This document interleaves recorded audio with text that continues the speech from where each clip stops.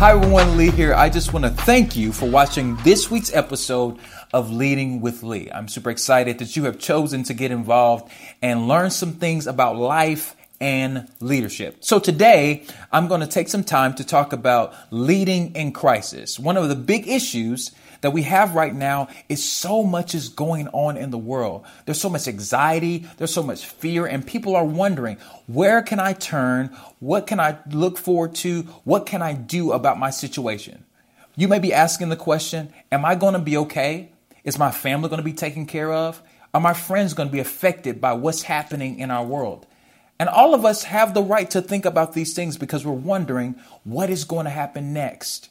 And so my encouragement for you today is for us to think about, how does leadership affect us when we are in the midst of crisis? So according to the National Oceanic and Atmospheric Administration, every year the United States averages 10,000 thunderstorms, 5,000 floods, 1,300 tornadoes, and 2 Atlantic hurricanes, as well as widespread droughts and fires. Weather, water, and climate events cause an average of approximately 650 deaths and $15 billion in damages per year, and are responsible for 90% of all presidentially charged emergencies. All of our things are affected by the weather, and that's just a crazy thing to even think about. So these statistics are a bit overwhelming because it can cause a lot of anxiety if you really think about it. And it is the responsibility of our leaders to navigate these issues. As we reflect on the rising health pandemics, climate change, and other world events, I thought it might be a great time to talk about how necessary leadership is in these moments. I have 4 principles that I want to share with you that will inspire you to understand that you in your own life can be an effective and efficient leader when times are tough. So number 1, crisis is a test of a leader's ability to rise to the occasion. Number 2, crisis exposes a leader's weaknesses and their ability to adjust. Number 3, crisis reveals who is on the rise and who is needed. And lastly, number 4, crisis prepares us for the next one. So let's start with the first point. Crisis is a test of a leader's ability to rise to the occasion. For most of us, we can remember this day, September 11, 2001, where the world was taken aback by the attack on the World Trade Centers in New York City. It was shocking and jarring for most of the country that it led and moved people to tears. It really shook a lot of people at the time. It was my 8th birthday, and I remember distinctively, all I could think about was the families that were being affected by this tragic event. The very next day, President George W. Bush actually went to the site in New York City and was standing there with first responders. And I remember very distinctively how he was standing there and talking to them. And one guy shouted out to him that we'll be back. And one thing he said, America hears you and the world will hear you very soon. Those words were so powerful because what it showed in those moments, that he had the courage and the leadership to command a moment and say, hey, we're going to come together. We're going to stand together and address this issue. And this situation actually has shaped the last 2 decades of American history in a very significant way. If we look at natural disasters such as hurricanes Katrina, Sandy, and even Maria as recently as 2018, we can see that it has pushed presidents, governors, and other elected officials to make decisions that will benefit the greater public in those moments. And one thing about leadership is crisis causes us to have to step up and say, hey, let me do what is best for the public at large. Let me do what is necessary so that people can be beneficiaries of what I am doing. In the aftermath of uncertain times, it is so important that the strength of the leader is brought forward in those moments so that people can see that we can make it through these challenging times. It is responsibility of leaders to manage the crisis with clarity so that the public can follow suit. So here's the thing. Leadership is not just about your capacity to lead. It is about your temperament. Are you poised under pressure? Can you handle the weight of the moment? Do you have the skills to stay the course? These are things that leaders have to think about as it relates to having things happen and rising to the occasion. Do you have the capacity to stand there and be strong and be courageous and do the necessary things so that people can be helped and lives can be changed? Point number 2, crisis exposes a leader's weaknesses and their ability to adjust. The reality is that I don't have all the answers, but my ability to respond and engage is always challenged in those significant moments. In 2010, the U.S. Gulf Coast was affected and devastated by the British petroleum oil spill.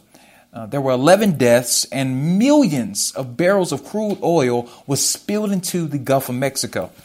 The economies of several southern states that depended on the fishing industry was significantly impacted. It was not a good look for BP. And it exposed the irregularities in their company and how they were operating at the particular time. I remember distinctively being in Mississippi. I'm a Mississippian, and I remember how I saw so many pictures of ducks and fish and all kinds of things that were just covered in sludge and mud.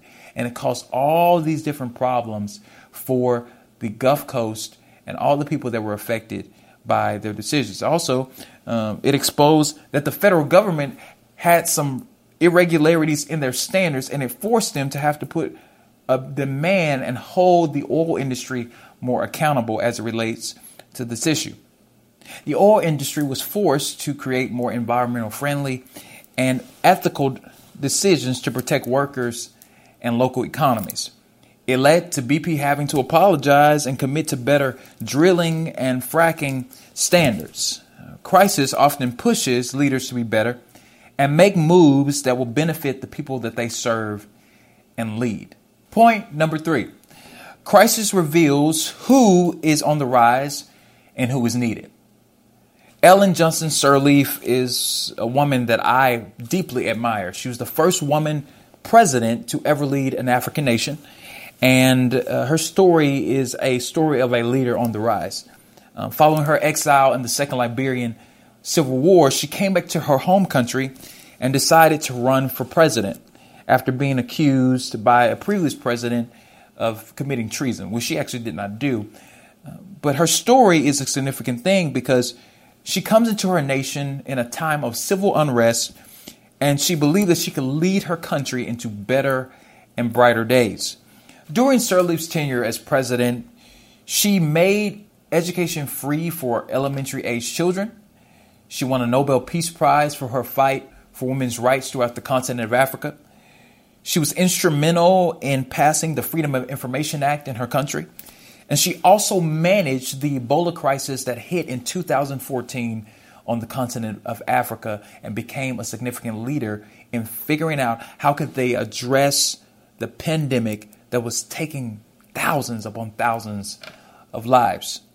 Another person that has been a significant leader that was on the rise at one particular time is Angela Merkel.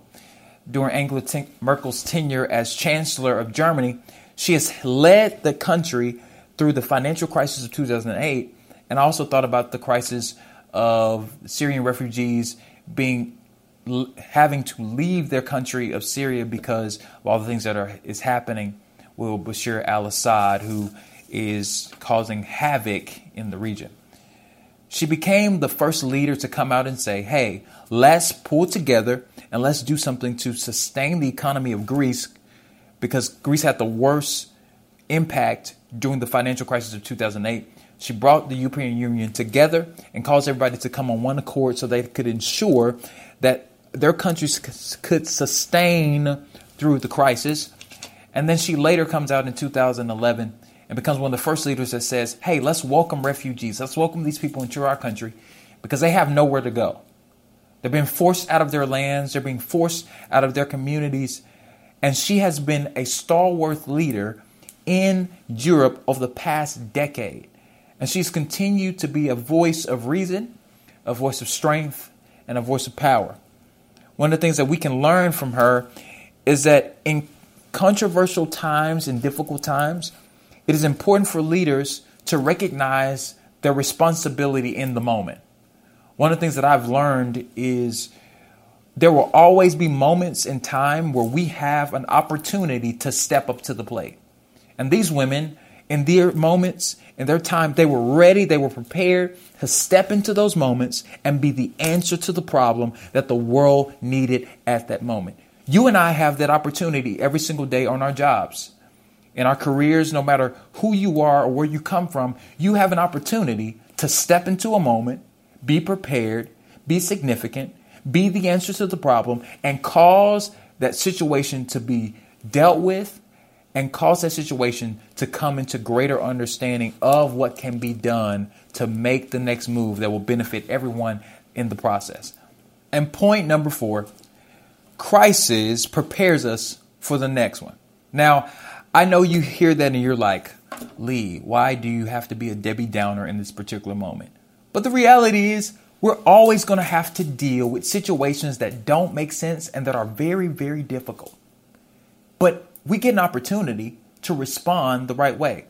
According to a 2017 article by CNN, they found out that Florida has now sustained 117 direct hits by hurricane on recorded history, more than any other U.S. state. The next state that's close to them is Texas, and they are less than half, which is so interesting.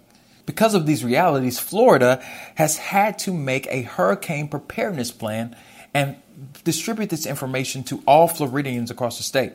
They've taken steps to build relationships with the U.S. Department of Commerce, working with FEMA, working with other agencies such as the Health and Human Services and the Defense Department to ensure that Floridians are well equipped in times of struggle. They know it's going to happen. They know it's going to hit. So they are prepared significantly to do the right things in those moments.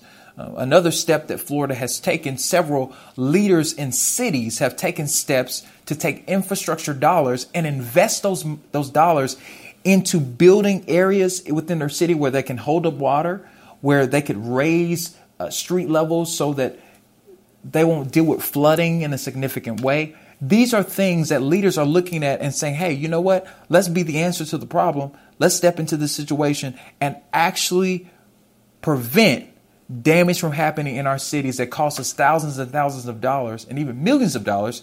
And let's do some prevention in our work as it relates to this issue. And I think that all of us can learn from these leaders in Florida. One leader that has had a significant impact on American history and America today is Franklin Delano Roosevelt. During the time of the Great Depression, President Roosevelt rose to the occasion and said, hey, we realize that millions of Americans right now at this present moment are going without food, without water, without access to health care and all these different things. And the lack of ability for them to actually get the things they need was so crushing and essential. So President Roosevelt decided to push the Congress to pass several pieces of legislation, even included this piece of legislation that all of us know about called Social Security. And even today, we are still being impacted by that decision in the 1930s to pass a piece of legislation to ensure that Americans, when they got to a certain age, they had some type of income.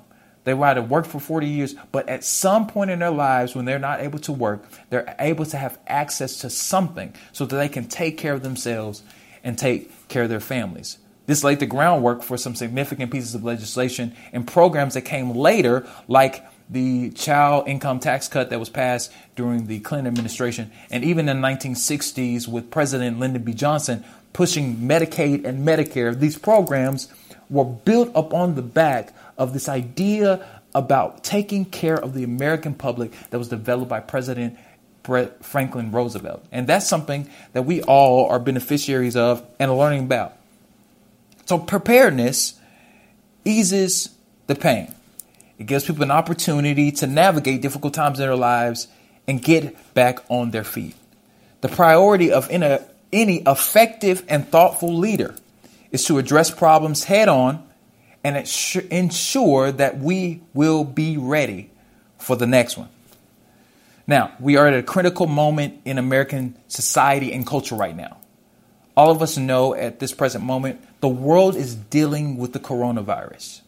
We're dealing with the ills and the fears and the anxieties that everyone feels as it relates to this virus and trying to figure out what can we do to address this issue.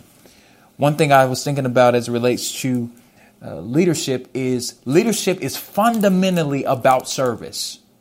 One thing that you can do for yourself is learn to serve. Is learn that in crisis, it is time for you to listen. The main thing you can do in crisis is listen.